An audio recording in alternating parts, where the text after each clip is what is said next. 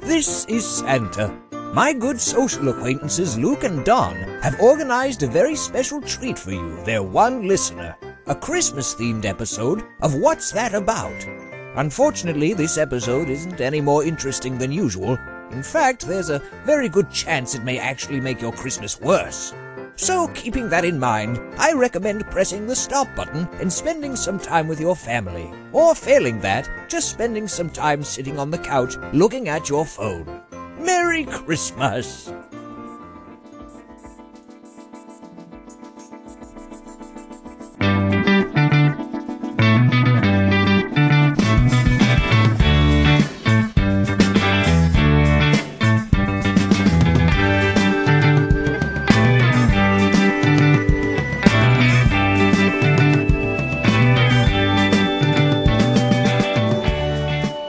All right, Dom, so it's the non-ratings season, so we thought we would crack out a Christmas special, things you didn't know about Christmas. Mm-hmm. You a big fan of Christmas, Dom? Yeah, moderate. I don't mind it. Moderate. Good food, presents, family conflict. What's not to like? I bloody love Christmas. I got a theory about why Christmas is so good. My theory is it's the only day that unites at every level. So if you take Australia Day, that only unites at a nation level. If you take a birthday, that only unites at the individual and family level. Christmas, that's significant for the individual, the family, the community, the nation, the globe. It's like, it means something to everyone at every level of society on the one day, and that's the only day. That's true. However, according to Facebook, 2 weeks before Christmas is one of the prime times for couples to break up. So, happy Christmas. It doesn't unite everyone, apparently. But No, I did actually read it's got the same a dark thing. underbelly, I think. Christmas Day is the least likely day for people to break up, according is to true. that same survey. Yeah, yeah. So I'll take a point back then. Thank you very much. So it's evened out. It's You're just blaming December generally, not Christmas. Yeah, that's true. Christmas Day, most protective day of the relationship of the calendar. I reckon it's just the stress of having to buy a present. You know how when someone, like I don't know about you, but I find giving and receiving presents very stressful. Like at one level, it's like, do I have to give one? Are they going to get me one? Because if they get me one and I don't get them one, that's just awkward. Like that's stressful enough. Or Yeah, that does happen. Oh, that's awkward. Or if someone gets you something which shows that they don't really get what your interests are, or vice versa, it's like this massive comment on the quality of the relationship. Like, you didn't know me at all. Have you had a present recently from someone who you're just like, what? Why are you giving me a present? Well, I don't really know who listens to this podcast and who doesn't listen to this podcast. No one listens. No one. Unless you're talking about me, and then... No comment. Oh, okay. I did actually, now that I think of it, I once got given... It was essentially a kit of colognes and creams, and it was like a metrosexual bag of goodies. That's a reference from the 90s. Metrosexual. Finger on the pulse, like. Is it? Metrosexual. Listen, it's kind of like a snag type of thing. And I just thought, that's one of two things. That's either a complete misunderstanding of the kind of present I would like, or it's just a massive hint of, you gotta sort your game out, buddy. Yeah, the suggestive present. Yeah, that's possibly more likely. Yeah. But, so when it comes to Christmas, things we didn't know about Christmas was the brief for this episode. Hit us with something. What is something I didn't know about Christmas? All right, I've got one. This one is in Japan. People traditionally eat at KFC for Christmas dinner, thanks to a successful marketing campaign 40 years ago. And KFC is so popular on Christmas Eve or Christmas Day that people have to place their orders 2 months in advance. Really? Yes. The Colonel has done some good work in Japan. Go the Colonel. I don't know how they have it. McDonald's tried to replicate this with, instead of Happy New Year, Happy Meal New Year.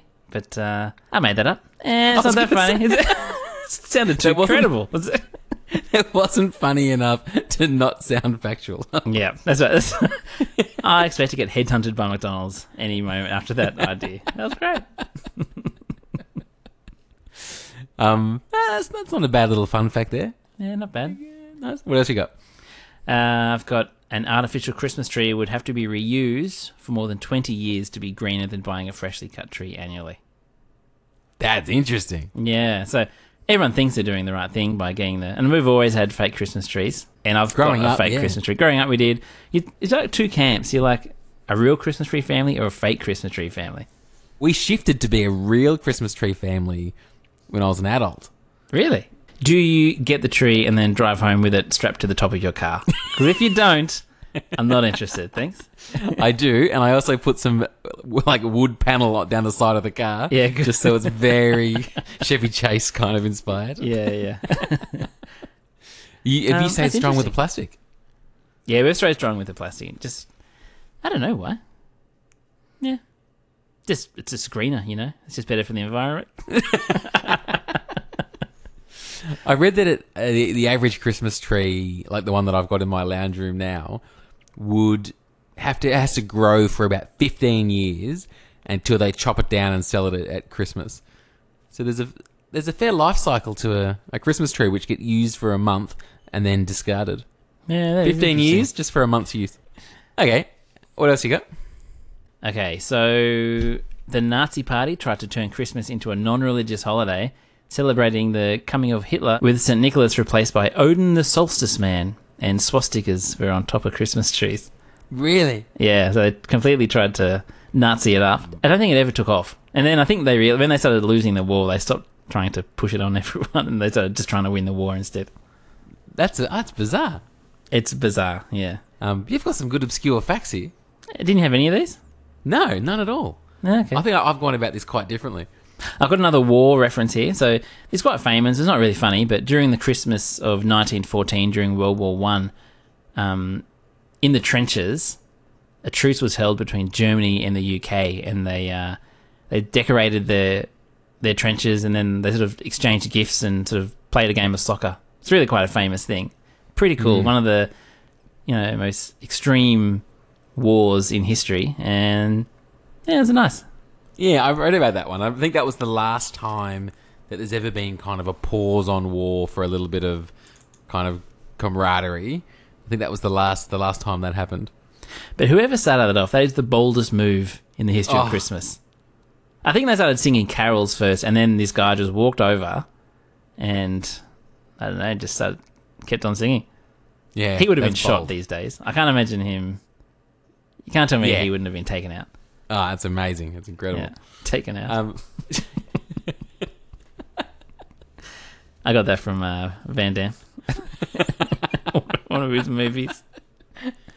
I read a article where some researchers tried to do some statistical modeling around like what actually is the spirit of Christmas, and they arrived at 5 factors that explained the spirit of Christmas.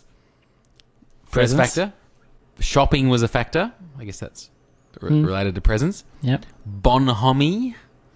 What is that? Which is one of my favourite words. Bonhomie is like a cheerful friendliness. Ah, I like that. Bonhomie. I love a bonhomie. Secondly, gay abandon was the other factor. Love gay abandon. It's a little bit close to bonhomie, I think, gay abandon. No. Completely different. Yeah. You're a bonhomie novice, obviously, because You're throwing around your bonhomies with gay abandon. That's the problem.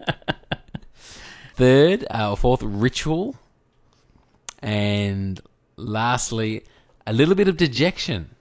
Dejection, really? The stinger in the tail there. What's that about? I think because it's such a hyped up day. I don't know about for you, but for me, that after you've opened the presents in the morning and before you have your main meal at lunch, there's a period from about 10 till 11:30 where you're just kind of wandering around the house. You don't know what to do. Eating a few your sugar's through the roof. You just you don't want to talk to anyone. Yeah. You try to get a few games going, but it's a bit too early. Yeah. You just bonhomied out, basically. You bonhomied out, yeah.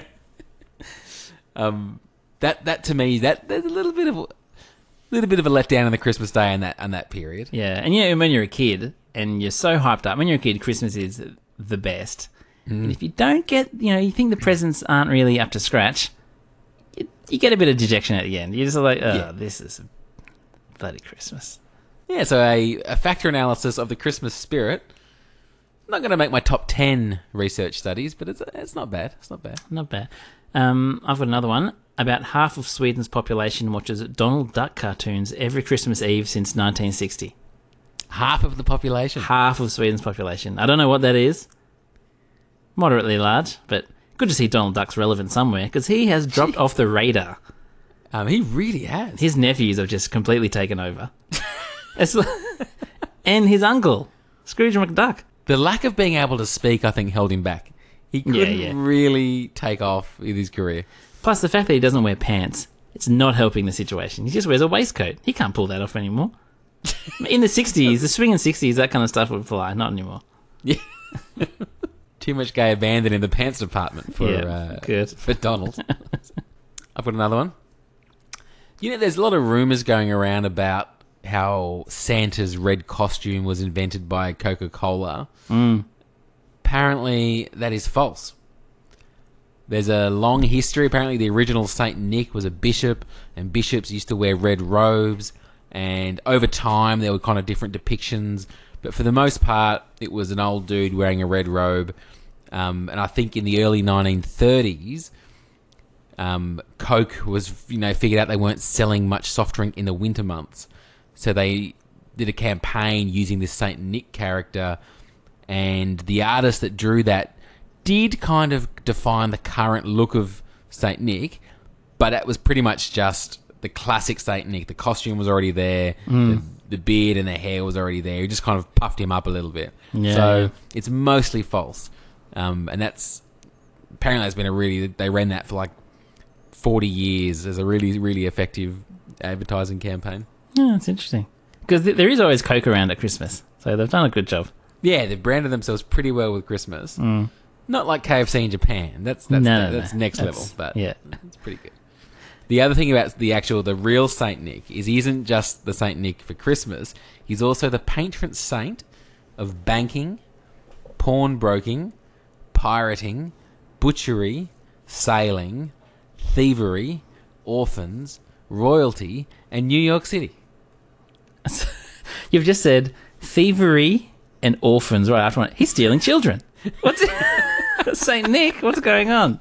Taking them to New York City, butchering them, and then taking them to a pawnbroker. It's just that's odd. That is odd. That is weird. Really? Kind of in that theme, in Iceland, there's not one Santa, but 13 Santas, and they're originally depicted as the sons of 2 children eating trolls. So these 2 trolls that eat children had 13 sons. They became Santas. That is really bizarre. That's weird. Yeah. That's too many Santas. That's way too many. Okay, here's one. In North America, children put stockings out at Christmas time. In the Netherlands, they put out shoes, which is rubbish because basically you're just basically guaranteeing that you're going to get socks. That's it. Don't put shoes out, you're going to get socks. It's obvious.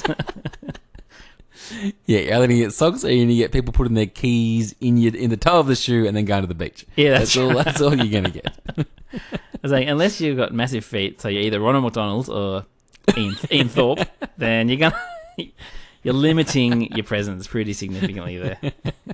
That's true. I read that this is a rubbery figure, but 20 to 50% of retail sales for the average kind of shop front happen during the festive season. So like that's not for significant. That's enormous. That's not for like Christmas tree shops, but like David Jones or Myers or whatever. Christmas tree shops would be like 90. That'd be 100%. That's like your whole. You must sit there sweating, struggling through February to November, going, "Oh, it's better be a good, December." I would just not work for the rest of the year. Just turn up on December, January. Yeah, done. Anything else up your sleeve? No, I think I've gone through my facts all over. Oh, yeah, I'm out of facts as well. I think you did about 85% of the legwork in that episode. I threw them up and you just shot them all down, basically. Merry Christmas. Not interested. Lift your game.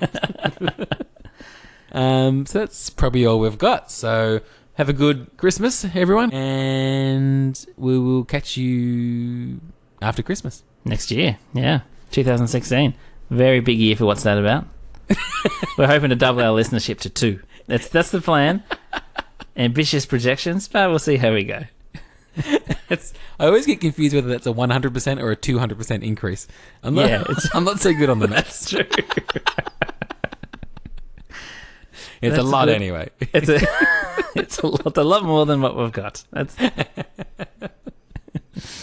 too easy. Alrighty, we'll catch you next time. See you guys, and have a merry Christmas. Farewell. Took a risk. Worth a shot. Worth a shot.